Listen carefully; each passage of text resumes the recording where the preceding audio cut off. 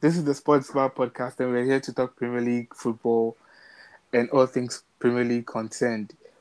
Last week was great. There was a lot of Premier League action, exciting Premier League action. There was Champions League in midweek, and we're here with another weekend of Premier League football. We're here to discuss it. And remember, you can go and like and subscribe for this podcast wherever you find your podcast, be it Apple Podcasts, Spotify, or even on the Anchor app. As usual, I'm here with my man George. George, welcome to the show. Thank you so much for having me. It's a pleasure to be here, as always. Yeah, that's good. This weekend is going to be interesting. I mean, there's lots of actions. There are a lot of big games coming up and everything. How excited are you for the weekend? Yeah, I'm looking forward to it. We're on the back of not an excellent performance in the Champions League, but it was good. We secured qualification, for the round of 16, and we finally got you know, a proven, a good name, a good tactician, to take on the interim role for the remainder of the season. And so I'm excited. The future is exciting. I'm looking forward to see what he has in store. Yeah, and so many interesting fixtures as well. So I'm excited for the weekend. Yeah. All right, that's just take. And what about the Champions League? Apart from Manchester United, did you find any other game interesting enough to talk Oh about? yeah, yeah. Last week on the pod, you spoke about Reece James. I took the opportunity to watch your match, and I'll say I must admit I was impressed. I don't know if it was Juventus or Crotone I was watching. They didn't look, they didn't, they didn't look like the Juventus we've become accustomed to. Watching. They looked like they didn't have any shape. They didn't look like they knew what they were doing. They did have a few chances, but they failed to take them. It was a brilliant clearance from Thiago Silva. He did very well, to get to the ball. Um, but yeah, like I said, I watched Reece James, and I must say he is worth all the hype. I saw his touches. His how he linked up with the other wide men on the right. I think he's an exciting prospect, and evolved under Thomas Tuchel. He was always capable of a lot, but Thomas Tuchel is he's the guy responsible for taking him to the next level, and he's done that. And um, I think he's a player Chelsea fans are really excited to have. And I watched the Manchester City PSG game as well. Mhm. I don't know. I don't know what Pep does to these players. They look like machines. They're such a joy to watch. It was an absolutely dominant display. I don't know what's going on with PSG.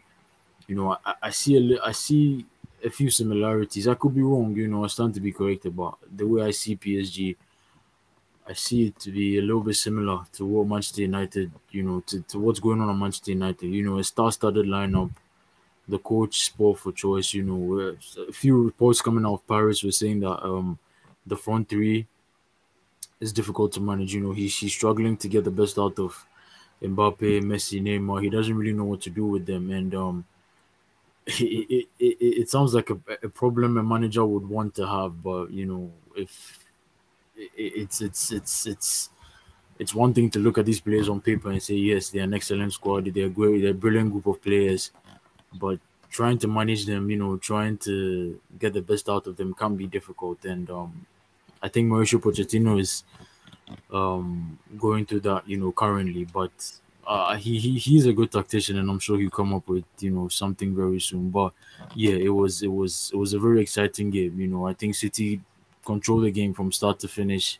It looked like PSG when they didn't know when they realized that City were dominating the game. They thought that it would be better for them to just catch them on the counter, and they did that. They had a good chance, and they took it, with Kylian Mbappe's goal. But yeah, it was an exciting night of Premier League action, and sorry, Champions League action, and I'm looking forward to the Premier League this weekend. Yeah.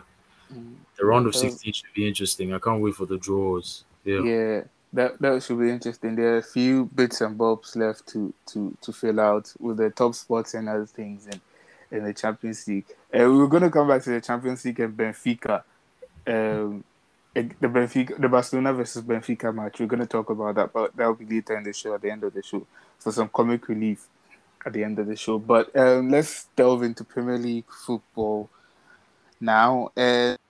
These are the fixtures for this match week or this weekend. On Saturday, Arsenal host Newcastle in the early kickoff. Sorry. Then Crystal Palace host Aston Villa at 3 p.m. Liverpool welcome Southampton to the Anfield. Also, after their win last week, host Wolves, who are also high flying, at 3 p.m. And then in the late game on Saturday, there's Brighton versus Leeds United. That's going to be an interesting. On Sunday at 2 p.m., there are a number of games on Sunday, to be honest, more than we usually have. But at 2 p.m. on Sunday, we have Brentford hosting Everton. Burnley hosts Spurs, who lost in their UEFA Conference League game last night. And Leicester City host Watford. Manchester City hosts West Ham, an interesting fixture. And then at 4:30, the big one, Chelsea hosts Manchester United. Yes, next week they're also going to be midweek fixtures, but we'll talk about them when we have the review slash preview show on Monday. But let's talk about this weekend's action first, and we're going to start with Arsenal versus Newcastle or should we start with the big game? Let's start with Arsenal versus Newcastle. Let's mix it up a bit. Arsenal versus Newcastle is on Saturday, the early kickoff, and Arsenal last week lost to Liverpool convincingly, and we were all saying Arsenal were back. And before that game, we were all saying Arsenal were back, and they had put up a consistent number of games, and they were unbeaten in about 8 games or so. But then they they came crashing to the ground last week at Anfield. They faced Newcastle, who have a new coach. Eddie Howe wasn't in the stands last week or in the stadium last week because of COVID, but I'm sure he'll be there this weekend for his first or his second game as Newcastle United coach. They played a 3-3 draw with Brentford last week, an exciting game. Do you think Newcastle can pose any threat to Arsenal? Well, it'll be interesting to see, but Arsenal, they had a huge, a reality check. People, like you said, people were saying, they're back, they're resurging and all of that. I think modern day football fans, I think we speak too soon. We're so reactionary, and we fail to look at the bigger picture sometimes. And yeah, Arsenal were handed a huge reality check. The performance against Liverpool showed them how far off they are, from the top three sides, Liverpool, Chelsea, and Manchester City. Um, and if you ask me, Liverpool deserved to win that game, by far. It was an exceptional performance. And yeah, as to whether Newcastle can pull anything, I don't know. I think yeah, to be fair to Arsenal, we have seen a few we've seen some good performances from them, and so um, winning a match, convincingly won't be beyond them. I think they can beat Newcastle convincingly, but you know Newcastle have got that that renewed that vigor, that air of like a new manager coming in, new tactics, new energy, and they may ride on that, and use that, to gain the victory. And so it'll be interesting to see. So as to whether they can win the match, it'll be difficult to say, considering Arsenal will want to bounce back, and everything. But um, they can, but it'll be very difficult for them. I don't see them winning, but again, it's the Premier League and anything can happen. Let's see. Yeah. Yeah, that's the thing, because Arsenal fans will be saying, yeah, we've had a good run of form before the Liverpool game, and then the Liverpool game came, and then we lost by a hefty margin and everything. And it's Arsenal, so I'm sure there'll be jitters around. They'll be feeling a bit jittery, the Arsenal fans, because there's this Newcastle side who have the manager bounce that everybody thinks that everybody thinks new managers bring to clubs. And Newcastle are an exciting side. You know, last week, Joe Linton of all people scored a goal. You know, he hasn't scored one in ages, and all of a sudden there's a new manager and he scores. And then there's Saint Maximan who thrills every weekend. You know, he seems like he's a Bugatti or something in a one bedroom house. He's a Bugatti packed in a one bedroom house or something like that. You know, um, he's exciting. He plays good football. There's Miguel Almiron. There's all of that. There's a new manager bounce. Um, Newcastle, they can believe themselves, or they can believe in themselves that they can get something from this Arsenal side, because even though Arsenal have been good recently, they're wounded lions. If I can say that. Yes, I do agree. I do agree, and I don't know. It's a tricky one to call. You know, it's a tough one to call. But I still maintain that I think Arsenal will, come out, Mm. victors. Yeah. Hmm.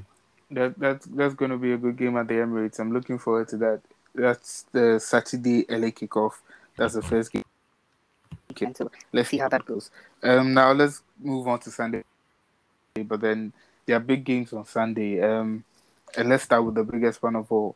This is Chelsea versus Manchester United, and I don't know if you remember, George, but in school, this was like the biggest rivalry because these two teams had the biggest fan bases, and it was always chaos where there were arguments about these two teams came up and everything. It was such a good time in school, but um, this Chelsea versus Manchester United game. Let's start with Manchester United because reports coming in are it's not official yet, but reports coming in that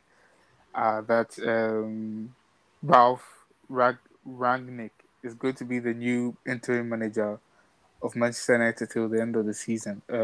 We don't know how long he's going to stay, but let's talk about the whole interim manager thing. Obviously, everybody knows that Manchester option is Mauricio Pochettino, and I think Mauricio Pochettino's first option is Manchester United, but it seems like it can't happen. It can happen as soon as possible. They have to wait till the end of the season if anything is going to happen. So they've brought in this guy who has done really well in RB Leipzig. He's now the coach. He's now a coach in Russia. I think is Lokomotiv Moscow or CSK Moscow. One of them. I'm not too sure, but he's there. He's doing quite well there too. And Manchester United want to bring him in as a coach. Surely, as he's coming into this job, he's going to try and audition for the main job, like the permanent role. Don't you think? Because I know personally, or I don't know how he thinks, but I know personally, if I get the chance to manage Manchester United, um, I think that's like a billion galaxies away.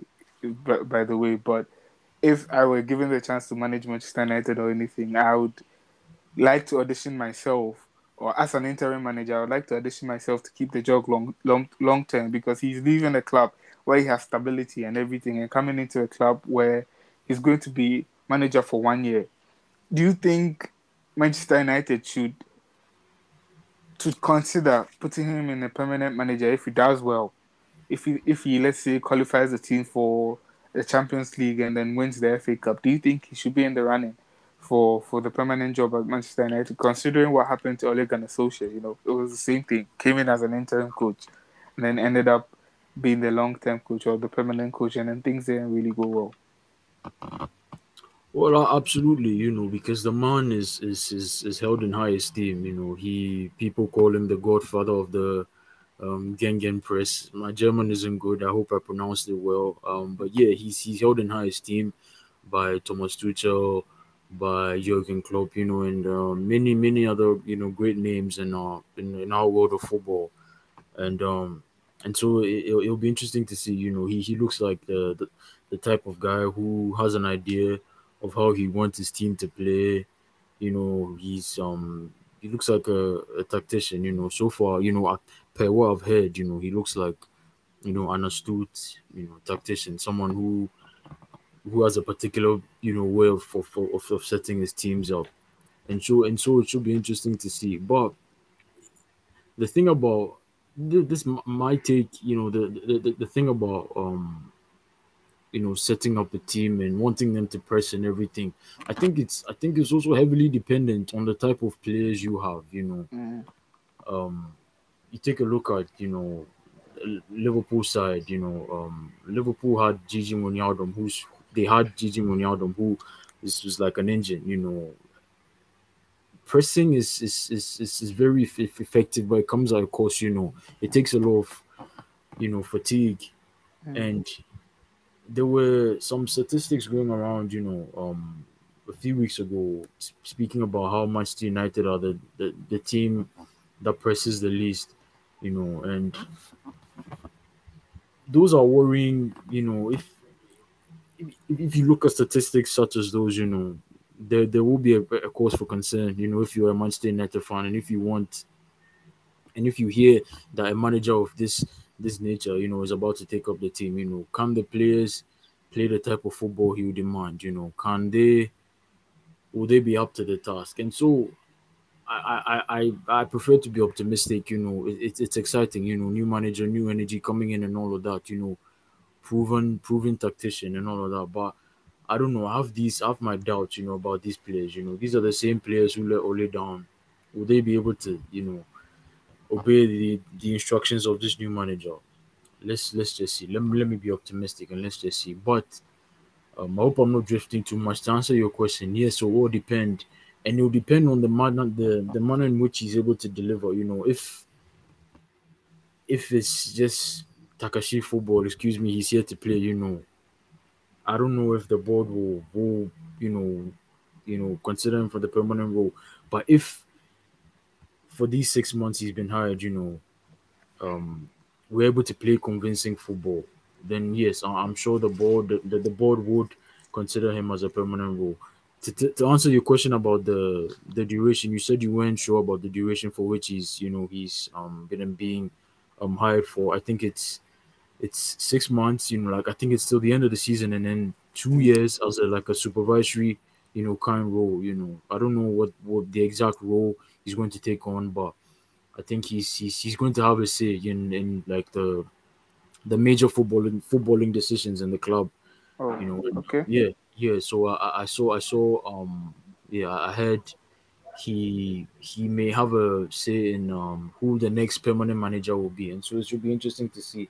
And yeah, like you said, it won't be easy poaching Pochettino away from PSG. Paris, because Yeah. yeah, from PSG, yeah, because yeah, this we'll have to buy him out of his contract, and these Qatari owners, like you spoke about last week on the pod and all of that, and so yeah, there is a business side to football, and yeah, you don't want to get into a tussle with another club's lawyers and all of that, and so at the moment, I think the fans just really need to be patient because yes, we are excited with the proven tactician coming in and everything, but to be fair, these players will need time. And again, it begs the question: do we really need time? If you compare it to Thomas Tuchel, what he did in 6 months and all of that, the Chelsea players didn't really need time.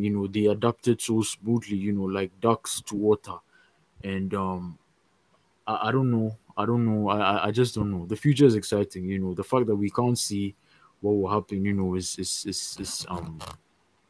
Is enough to get us excited. But yeah, again, to answer your question, I think it depends on the manner in which he secures us qualification, and he wins us the FA Cup if he's able to. If we dominate the games, if we put in convincing performances, if we see that he improves every single member of the squad, then I think the board might consider him. Yeah, Mm. All right. So now let's zone in. That's gonna happen in the future, but I don't think he'll be appointed in time for the Chelsea game this weekend. So I don't think let's so. I think it's yeah, Michael let's Carrick. Yeah, yeah. I some think some issues around surrounding his work permit and all of that. So yeah, yeah. So let's talk about the game. Now let's talk about the Villarreal game in midweek. I watched the game and I wasn't fully convinced about Manchester United. There wasn't a dazzling display or anything. If you had not seen the game and then just watched the BT uh, um, post match discussion, with Rio Ferdinand and Paul Scholes and Owen Hargreaves. Yeah, I thought Manchester United had played that boy and everything. But George, I don't know if you agree with me, but it kind of felt like only only vibes still link out Manchester United because it wasn't a really good game. It wasn't a really good game in the first half. David had to make some saves, and then in the second half, uh, after the change, Bruno Fernandes and Rashford coming on and everything, the game changed. Manchester United were having more possession and everything, and that forced Villarreal into a mistake, and then they got the goal, and then Jadon Sancho scored in the at the end of the game to make it a convincing win. Were you impressed with the game? The result was a good one, but were you impressed with the Manchester United played against Villarreal? Oh Considering the no, fact that Villarreal had so many injuries, with Gerard Moreno and most of the players, or some of their good players, out injured. oh no, I absolutely agree with you. It felt like more of the same. It felt like, Ole 2.0, no disrespect to Ole, I love him. We've seen some good performances under him, but yeah, I mean, the performances of late, are nothing to write home about. They haven't been impressive, and it felt like that, under Villarreal. Like you said, in the first half, it was far from convincing. Villarreal, even though they had so many injuries, they played exceptionally well. It's never easy going to the Ceramica. It's Mm. just it's not an easy place to go to. But again, that's no excuse considering the caliber of players we have. Um, David De Gea saved us once again. He made some absolutely exceptional saves.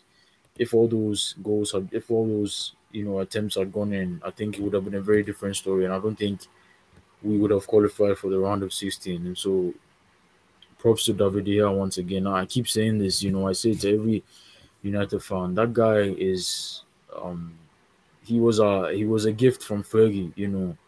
Post Fergie, he's been him. He's rescued us season after season. If it wasn't for him, I'm telling you, we probably would have been relegated one of these seasons. I'm telling you, David De Gea has saved us. He's been here for us all this while, and he did it again this past. He did it again against Villarreal, and so yeah, I absolutely agree with you. It was not a good performance. The game changed a bit, in the second half after Bruno Fernandes and Marcus Rashford came on, like you said. Donny van der Beek was given his chance, but he didn't. I mean, the way people talk about him, you'd expect him to shine instantly, just like that, the moment he's put on the pitch. But such as football, I mean, you'd have good games and you have bad games, and I mean, you learn how to improve, from them. But yeah, it wasn't his best night against Villarreal, and I think Carrick was good to bring him off, and bring Bruno Fernandes on. But yeah, it was a game of two halves, and the first half was just simply not impressive. It was not impressive. If we had played the way we did, in the first half, if we had played exactly the same way, I don't think we would have got the goal. Let alone win the match. Villarreal had some very good chances in the second half as well, and we were fortunate, to have created the chances we did, and even more fortunate that we took them.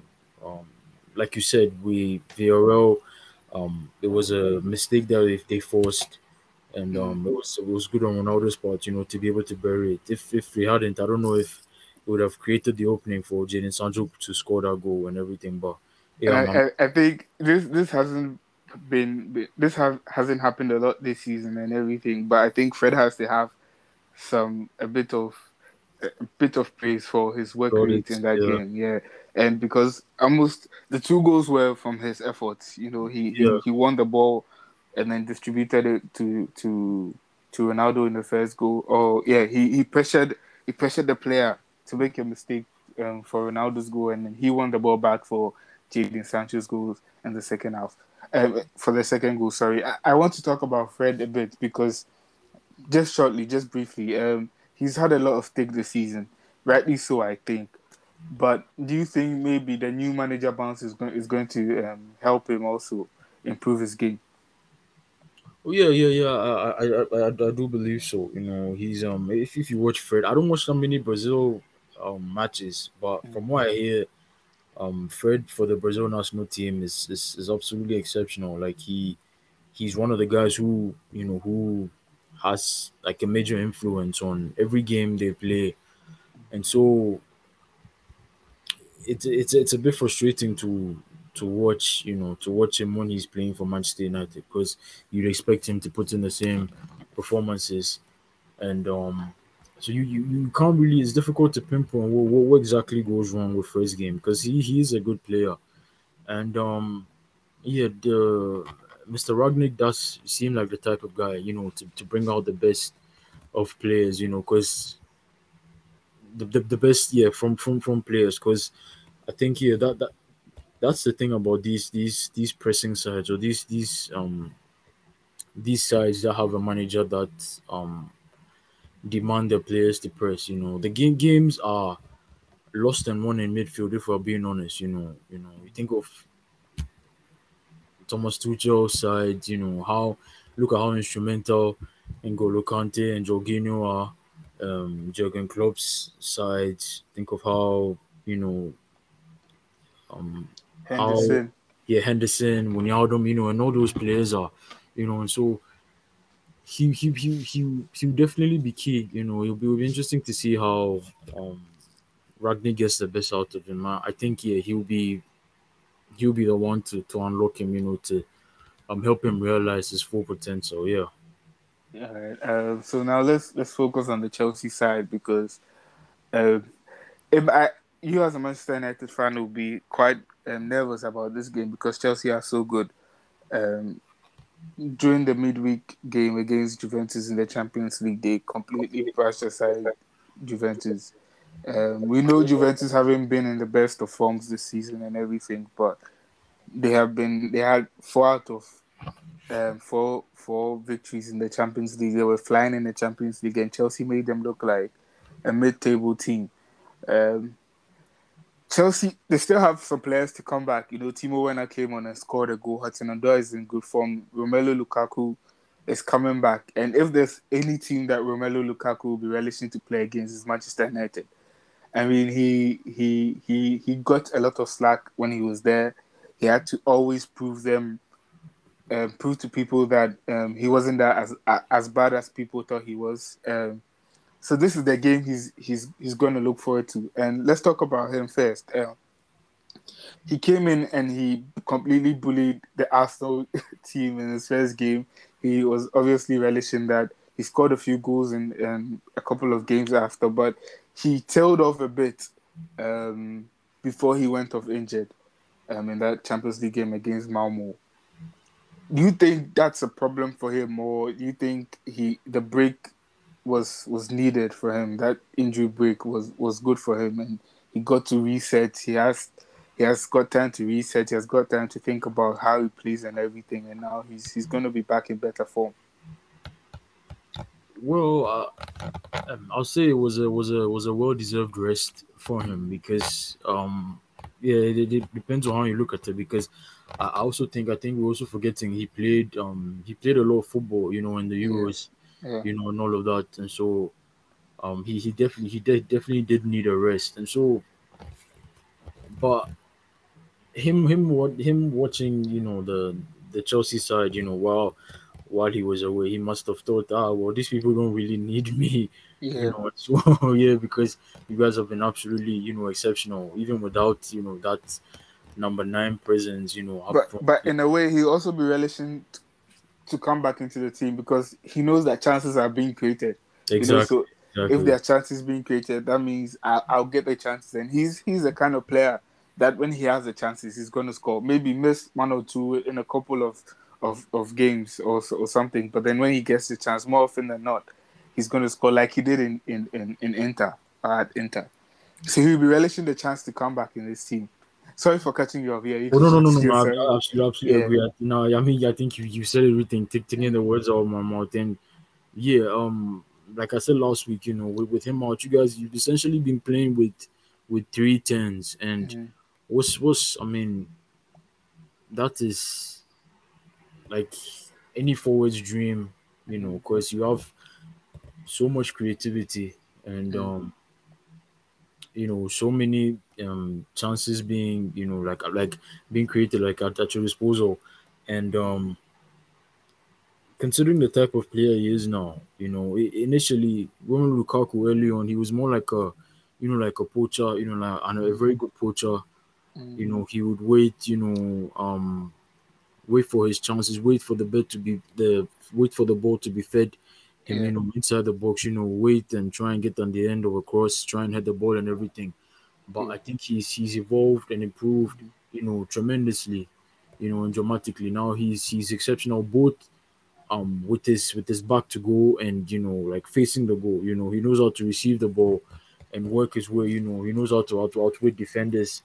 He can score long range goals. He can score finesse goals and all of that. And he's any defender's nightmare. And so I absolutely agree with you. He will be relishing the chance, to come back. And what better way, to come back, and play like I mean with which better opponent, and to Yeah. come than your former employers. I'm sure he definitely will be relishing the chance.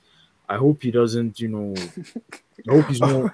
I hope he's not harboring any, animosity, considering how there was a podcast I listened to, right after he left, Mm-hmm. he spoke about how he heard nothing, the club wasn't telling him anything, he was just on the bench, Yeah. and no one from the club had approached him to say anything. And then all of a sudden, he was seeing these rumors about Inter and everything, and he was shocked because, I mean, like, who else?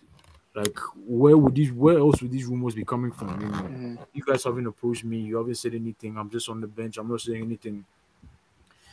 You haven't told me anything. You're not telling me anything. And all of a sudden, I'm seeing Romelu Lukaku to enter. I Mm-hmm. mean, obviously you'd be hurt because you want to play and all of that, and you're just leaving me on the bench.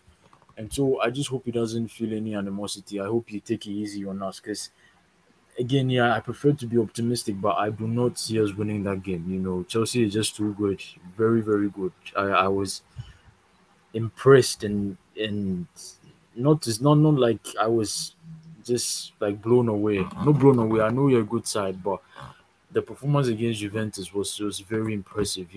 I was so you know impressed and maybe a little bit envious. Jealous because I wish my team would play like that. And they're not. They don't play the way you guys do. And I'm hoping for the best, but I do not see us winning the match. We'll be lucky to get a draw. We'll be really really lucky. I hope we do. If we win, I'll be shocked, pleasantly surprised. Mm-hmm. But I'm hoping for a draw. But I do hope we win. I really do hope we win. Yeah, I don't see it happening, bro. But I hope we win. Yeah. Yeah, every fan, every football fan would definitely hope even though like the odds are stacked against them or everything, he'll still be hoping that the team wins.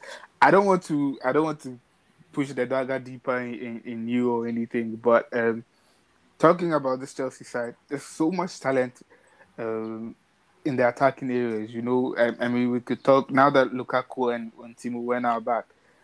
I don't know what Kai Havertz whether Kai Havertz is going to be fit for this match. As the time we are recording now, Thomas Tuchel hasn't had his press conference yet, so we don't know what's happening. But there's Callum Hudson-Odoi who's on good form. Scored a goal against Juventus midweek. There's Mason Mount who's coming back from injury. There's Hakim Ziyech who I thought was really good against Juventus. There's there's Timo Werner, there's Christian Pulisic, there's Romelu Lukaku. These are good players. These are more than good players. I mean, Thomas Tuchel has improved them and everything. How do you think the Manchester United backline is going to be able to handle them? Do you think Carrick should go back into a back three, considering the fact that Maguire is unavailable for this match, and you literally have three defenders in the squad right now, and if you play all three of them and something happens, one of them is, there's going to be a makeshift. How do you think Carrick should approach this match, especially defensively on the defensive side? I mean, how do you? He has the job he has is definitely not an easy one. Um, I personally, I think he should try as much as possible to block the supply to the tens. Fred and whoever he plays in defensive midfield, will have a big role to play because once the ball, once the ball gets to Mason Mount, or Ziyech or any of your tens is too late. It's just too late. You have Are you there, forgetting there, the wing backs? there you go. You see, this. I mean, you just keep rubbing it in my face, don't you? I'm not- Yeah. There's very little you can do, and I don't even know what to say because yeah, there's and this Chelsea team scores from everywhere. yeah, Defenders are score for scoring. fun. We score Yeah, for fun, really. defenders are scoring. The midfielders are scoring, and then the attackers are scoring, and everything. I don't want to rub it in your face because I as a Chelsea fan, I'm confident in this game. I'm confident that we can win this game if we're on the best of our form. Yeah, But and justifiably so. Yeah, you're yeah, playing exceptionally well. Yeah. yeah, but then the thing is, it's football, and that's the only worry I have. That it's football, and you might be on the highest of highs, and there's a team that can be on the lowest of lows, and then they can come to your home and then beat you. Football is not always fair. It's not always a fair sport. That's why things can happen. Anything can happen in football, and even though Manchester United are not really good, that good, or don't have the best of forms, they have really good players. And it's like there's a storyline written because Ronaldo has 799 goals or something, and he can get his 800 goal against Chelsea. And those things in the big game, they are big players, big game Yeah. players, and anything can happen. And there's also the fact that Anthony Taylor is the referee, and I don't know. I'm about to go on a rant. I don't know how why this is, but then Anthony Taylor he was born in Manchester. I don't know what you think about. Yeah, he was born in Manchester. There's obviously evidence that his family has a Manchester United background as fans and everything, and then they still allow him to referee games against between Chelsea and Manchester United.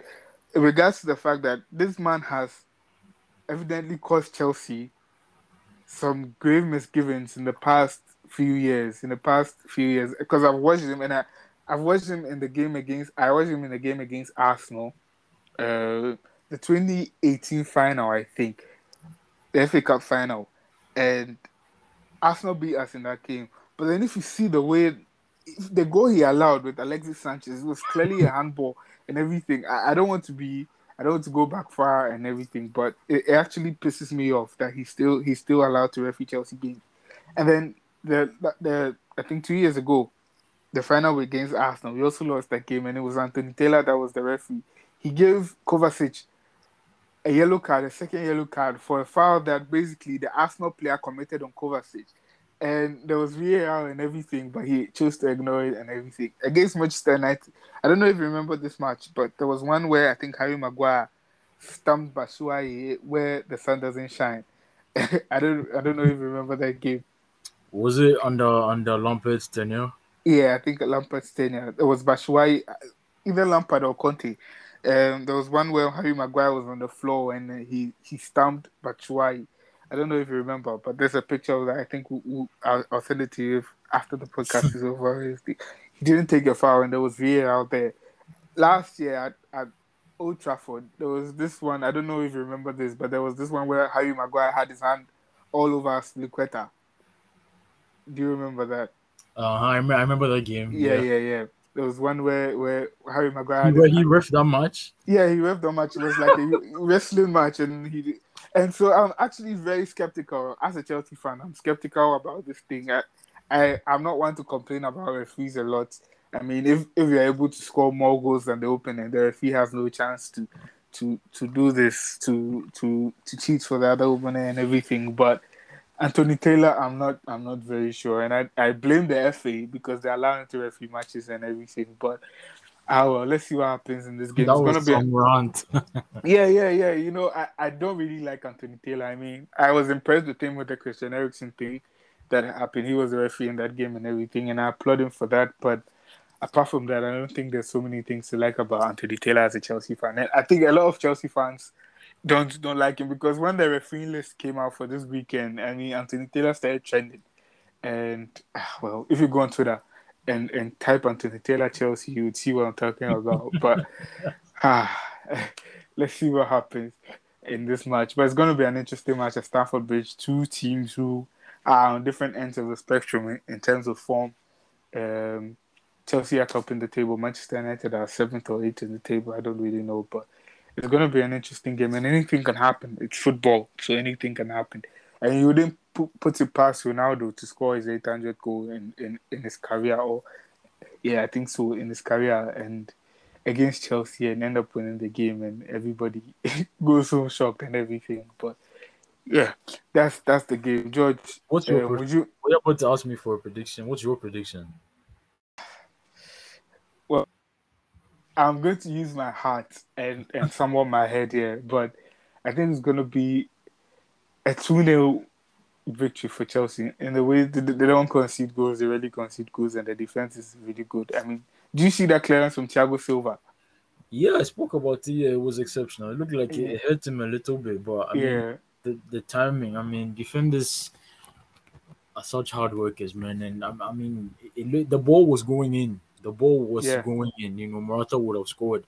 And so I mean, it was just breathtaking to watch. Very exceptional, top tier stuff. That guy has got so much experience. Exceptional centre back. Yeah. And so because of that, the defense is good. I wouldn't be surprised if Manchester United score and Ronaldo scores, but I'm going for a 2-0 victory for Chelsea. What about you? As much as I hate to admit it, I'd want to say no. Let me be positive. Say 2-2, man. A 2-2 goal. Well, that's interesting. That's a bold one from George there. So that's Bold. Look at you. yeah. Oh no, in terms of form. I mean, if I was not Yeah. supporting this team, or if I was not a Chelsea fan, I would still have thought it was bold from you. But let's see what happens. That's the late kickoff on Sunday, the last game of the weekend on Sunday. The game before that is Manchester City versus West Ham. This is going to be interesting because West Ham, they had a scalp against Liverpool 2 weeks ago. They lost last week against Wolves, and they're playing Manchester City, they look like a well-oiled machine. They look like they're not gonna lose a match in the next year or the next 2 years. But then West Ham coming to this game, being brilliant this season. They've been exceptional this season and everything. Do you think they stand a chance against this Manchester City side? No, when I look at the way City played against PSG, I fear for West Ham. No disrespect to West Ham, David Mhm. Moyes, he's done well this season, But and West Ham beat Liverpool. I know, but this is Liverpool and not Manchester City, and Mm, yes, it was a convincing performance against Liverpool, but Liverpool kept fighting back as well. I think if mm, the match had gone on for 10 more minutes, I think Liverpool would have equalized and maybe even gone on to win the match. And mm, so West Ham did well, but Liverpool did, they did well too, and with the way City have been playing of late, I don't think West Ham stand a chance. Yes, they may have. It will depend on how well they take their chances. If maybe they decide to take, um, if they score any of the chances they get and they decide to park the bus, from there, and they may have a chance of winning the match. But even that, will be difficult because again, I keep speaking about the PSG performance because it was like it absolutely blew me away. It was so good. It was so good. Mares, Sterling, Bernardo Silva. I mean, it was a really exciting game to watch. Like Manchester City play exciting football, and again, no disrespect to West Ham, but I don't see them. I don't see them coming away with anything. mm. And with the I way. mean, yeah, Yeah, sorry, continue. yeah. I was saying, that about a few weeks ago, Crystal Palace went to Manchester City and beat them convincingly too, by 2 goals to 0. And City did not see that coming. We did not see that coming, but then it happened. So there's this vulnerability about City, this season that they showed already, and Crystal Palace went then and did that. So West Ham clearly will be saying, well, if Crystal Palace did that, why can't we also do that? Oh yeah, yeah, I agree. But Pep will not. He will not make the same mistake twice. I didn't watch Yeah. that Crystal Palace game, Mm. but whatever mistakes they made, I'm sure they'll go over. They'll try and reassess. Try and evaluate what went wrong, and I doubt they'll make the same mistakes because again, City are third, right? Or are they Yeah. second? They're third. Second. They're Second. second. They're Yeah. second. Yeah, and I don't know what the points difference is. I You know, think it's just three. it's just three now. Yeah. Yeah. Wow, Yeah. that's interesting. That's interesting. And then it's even more tight. But yeah, three is huge. It's not mere yet or anything, but it's Yeah. still considering the standards all these teams set. And I don't think Pep would like to drop any more points. Mm. He'd like to get maximum points. As many points as possible and everything. And so yes, I do understand what you're saying. The Crystal Palace performance at the Etihad would embolden West Ham. I mean, they will embolden any team, but with the way City have been playing of late, I don't think West Ham, would have it easy against them. Yeah. Mm. All right. So you're going for a Manchester City win in that one. Yes, I am. All right. What score? What's the score prediction? I'm gonna go 3-1 City. All right, 3-1 City. Now let's go to the Liverpool game. Liverpool on Saturday, 3 p.m. Host Southampton, who haven't really been good. They've been down and up this season. They haven't really done so much. Last week, last week. Let me check the results from last week. Yes, they lost to Norwich. Everybody beats Norwich, but Southampton lost to Norwich last week, and then they come up against a Liverpool side who were really good in midweek. Thiago scored a brilliant goal, one of the best goals I've seen this season. To be honest, I thought it was terrific. Obviously on form, Salah, Mane. I don't know if Firmino will be back for this game or Fabinho will be back for this game, but you know, this team look like they know what they're doing, and it's rock and roll football, as Jurgen Klopp will say. And me personally, I don't think Southampton have a chance in this game, especially at Anfield. Yeah, neither do I. Neither do I. The team lacking on confidence, and I think they're missing Danny Ings as well. I Mm, mean, yeah, that guy he's he used to get them goals. yeah. He may not be a Hurricane or a Cristiano Ronaldo or a Haaland or a Lewandowski, but I mean he knows what his job is and he knows how to Mm, do it well. He would bag at least maybe 10 goals for them a season or something. And Southampton are in desperate need of that at the moment. If they don't overturn what's going on, it won't be a funny story, come May for them. They need to get goals, they need to win their matches, and they don't look like they're able to do that at the moment, and I agree with you. I don't think they stand a chance against Liverpool. But I'd like to speak about Liverpool briefly. There was mm. something happened, and I need to know what exactly went on. Something about Jurgen Klopp, a comment about AFCON. What exactly was it in his Yeah, press I conference? saw that. Yeah. Yeah, I saw that. But wait, I thought the journalist. I don't know. Maybe this might be, but I thought the journalist was actually exaggerating. What Um, was the comment? What was the question? What happened? What I exactly? think they were talking about the Afcon, and the journalist, who I think is an African, asked him a question about the Afcon, about how he's going to miss Salah and Mane, and I think he was speaking, and then he said something about it's a little tournament or something.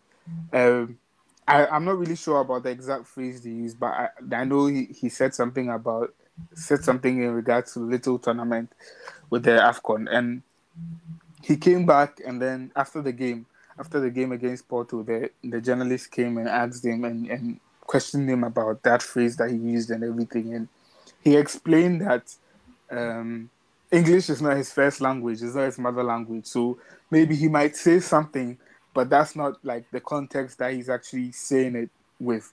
And I kind of tend to agree with Jurgen Klopp in this because I don't think Jurgen Klopp, as a man or as a coach, would mean any disrespect. Yeah. meaning his disrespect to the competition because he has Salah and Mane in the squad, and he obviously knows how how big this tournament means to them, or how important this tournament is to his two players. You know, they're going to represent their countries, and it's not usually that you win major trophies with your countries and everything. And if you do, it's actually a very good thing. And Salah shows that every time he goes to play with the Egypt national team, he shows how important the team is to him. Sorry, and Mane does the same when it comes to Senegal and everything. So I don't think it was such an issue that should be blown into like into Proportion. this. Yeah. But it happened, and I think that I personally think the journalist wanted some clout, or he was trying to defend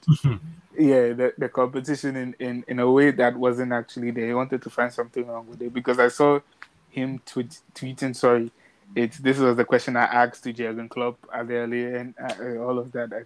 These days, the world is very woke or very soft. So I mean, the least thing that you say, people are going to take it into a different context and make it something. But I generally don't think Jurgen Klopp had anything bad to say about the competition.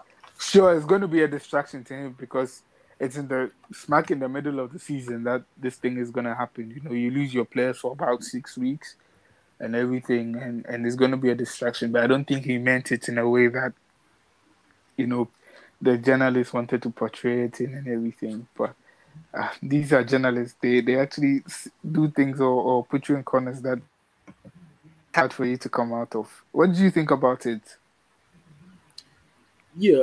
Now that you've explained exactly what happened, I don't. Mm, I'm inclined to agree with what you're saying. I don't think. mm, Yeah, Jurgen Klopp is he's not one to underestimate any competition. He likes to mm, win everything, and like you said, he knows how important it is for for his star players. I mean, if it wasn't important, he wouldn't be the players wouldn't be leaving. yeah, There's yeah, exactly, you see. So yeah, the players want to go and represent their countries because they know to them it's a prestigious trophy.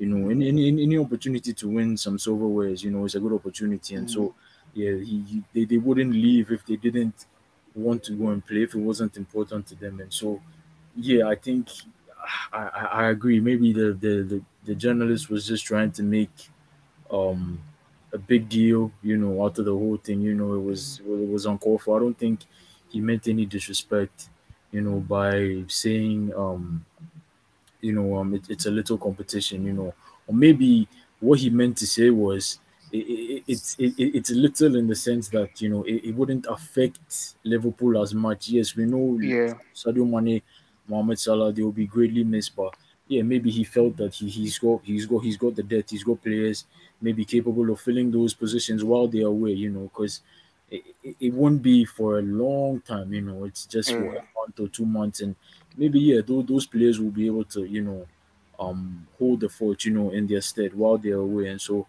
I agree with you. I don't think he meant any harm. I don't think he was trying to be condescending or disrespectful in any way. Yeah. All right. So you're going for a Liverpool win in that game against Southampton. Yes, I'm going 3-0 Liverpool. Yeah.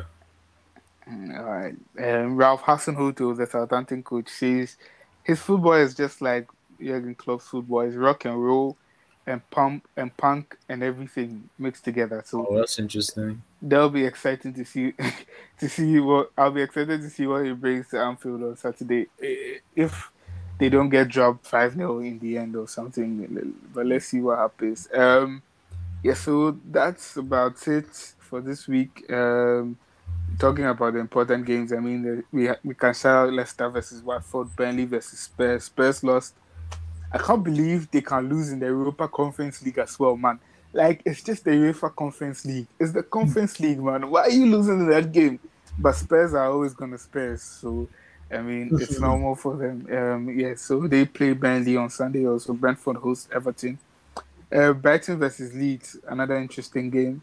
Norwich versus Wolves, and I want to talk about Wolves just a little bit, just to talk about them. Especially Raul Jimenez. You know, he's back from injury. I mean, he had a crack score against Scout, sorry, last season against Arsenal. It was around this time. It's been a year, almost a year to the day he got injured and everything. I was watching a documentary about this whole thing, and it was quite scary, you know, because you see things like this, and I mean, you think about how dangerous the sport is because, of course, we watch 1,000 games, and these things don't happen, and then in one game, something like this can happen. And there was an interview by Nuno Espirito Santo, who's left there and went to Spurs and then got sacked and everything. But you could see the emotion that he was speaking with. He actually cried when he was talking about it because he said he was so scared about what was going to happen, you know. And it's just tremendous that after all of that, he's still back into the Wolves team, and not just back, but he's scoring goals. And when I was watching the interview, he was like, he doesn't really. He seemed like he was the least affected by every like about the thing in the interview in the documentary. Sorry, because he was like, "Oh well, yeah, it happened, and I don't remember what happened, so well, I can't be affected by it as much." But people that were watching it, people that were living through it, his wife, his or his girlfriend. I'm not sure if it was his wife or his girlfriend. His one of them or his family members, and then the coaches and everything, his teammates they showed how the whole thing affected them, and it's just tremendous that he's back scoring goals and everything. George, I don't know. I'm sure you knew about Raul Jimenez before he got injured and everything, and how astonishing it is for him to come back and still be playing football. Yes, I did, and like you said, it's very easy to, I mean, um, we as spectators, we don't fully grasp what the footballers go through. You Mm-hmm. know, it's a contact sport, and I mean, sometimes yeah, we encourage them, you know, to go all out, you know, make a rough tackle, whatever. But these players are literally putting their lives on the line. You know, something could go wrong in a split second, and I mean, the person's life is changed forever. You know, Mm-hmm. I mean, you've changed the course of the person's life permanently. You know, and it's very easy to, you know, to trivialize these matters, but head injuries are so scary. Like you said, Yeah. like the way like how like the way Nuno felt about the whole thing. Mm-hmm. Um, yeah, I don't think you know, but Alex Telles, left back, he had a similar injury. You know, Wow. if you look on his head, you know, he has like a scar or something like that. You know, he was speaking about it. You know, in one interview he did recently. Yeah, he said it really affected him once. And so yeah, I mean it's your head, if you know what I mean. Yeah. Your Yeah. skull holds your brain, and so I don't know what could be more, you know, scarier, could be more dangerous than that, you know. Yes, your knee, your hamstring, all those things they will heal. I mean it's just muscle, but your head, I mean I don't know. I mean, if your nerves aren't functioning, what could function? You know, you Mm-hmm. need your head to be able to move your legs as a footballer. You know Mm-hmm. what I mean, and all of Mm-hmm. that. And so injuries like that are never easy, you know. And you could see it was a serious thing because after it happened, after so many months, he was still wearing, you know, he's Yeah. still wearing the bandage, you know, and Yeah. all of that. And The so helmet and yeah, the everything. helmet here and all of that. And so it's you could see the severity of the situation, but as a general Premier League fan, you know, I'm excited to see him back. You know, it's never easy. You know, despite the fact that yeah, we are passionate about our teams, you want your team to win, you want the other team to lose. Yeah, sometimes it's very easy to forget. You know, like the human aspect. You know, of the game, and you know, take into consideration the fact that these players, you know, in as much as we idolize them, you know, we see them as heroes. They are just that they are normal human beings like us. You know, when things can go horribly wrong for them too, and that they've got families just like we do, and they are providing for people as well and everything. And so when things go wrong like that, it's we have to feel for them, and it's just I'm just excited to see he's okay, he's back, he's scoring goals, he's doing what is expected of him. Yeah, it's good to have him back. Yeah. Yeah, that's good. It's good to have Raul Jimenez back, and I'm sure the Mexican um, squad or the Mexican population will be happy that he's still back scoring goals for them, and hopefully we'll see him in the World Cup also next year.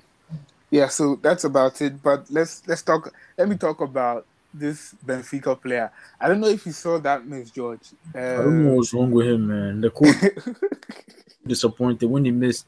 He knelt down. He was lying down. I'm like, yo, you like literally cost your team the match. That's like, I mean, you don't miss chances like that. Opportunities like that come once in a lifetime. Why would you miss? Why would you miss? The coach was so disappointed, man. Like Yeah, so for they would have qualified, right? And Barca yeah, would have been eliminated, right? yeah, yeah, Yeah. yeah. So for those that didn't see that chance, so in the last minutes of the game, it was 0-0 between Barcelona and Benfica Camp Nou, and there was this chance. I mean, Barcelona had gone forward, and everybody was forward, and the Benfica team got a counter attack. I don't know, I don't remember the names of the players or something, but they were going there. It was a 2-on-1. So the other player passed his teammate. They had crossed the halfway line, and the other player passed his teammate. The teammate was 1-on-1 with Ter Stegen, the Barcelona goalkeeper. It was a lovely dink over the goalkeeper, and everybody thought surely, you know, this was a goal for Benfica, and Barcelona were out and everything. And this player, I don't know what he was doing, because I think the easiest thing would have been to side foot the ball into the net. But I don't know if he was trying to, exaggerate the finish, or I don't know. And it was literally an open net, and this guy just brought the ball past the goalpost, and the ball went out for a goal kick and everything. And as George was saying, the coach was totally.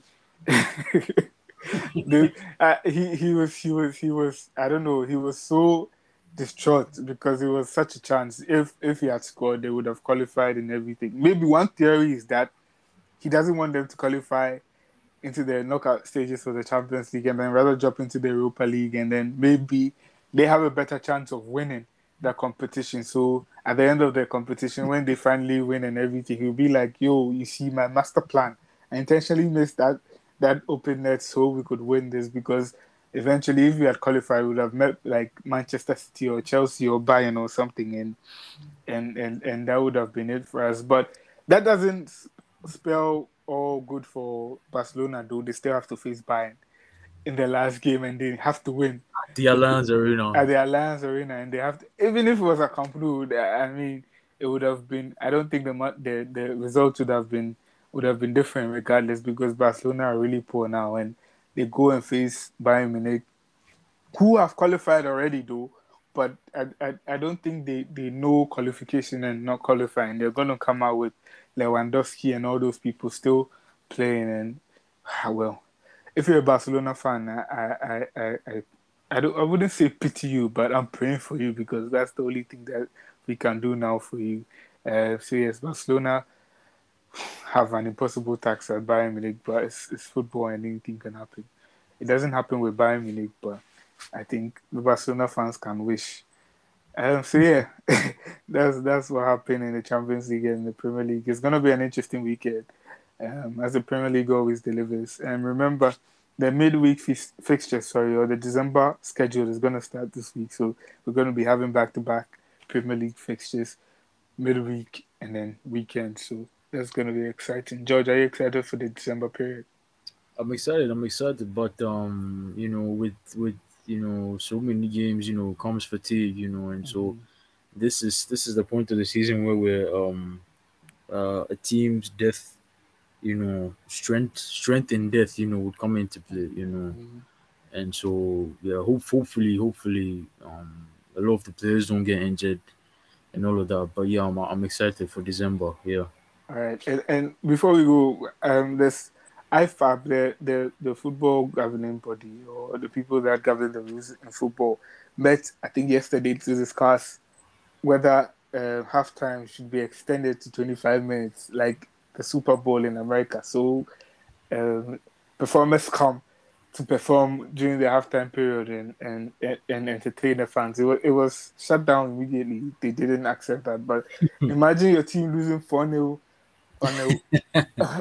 on a on a cold night in Stoke, and you have someone like I don't want to disregard Imagine Dragons or anything, but you have someone like, I don't know, think of the worst artist you can ever find.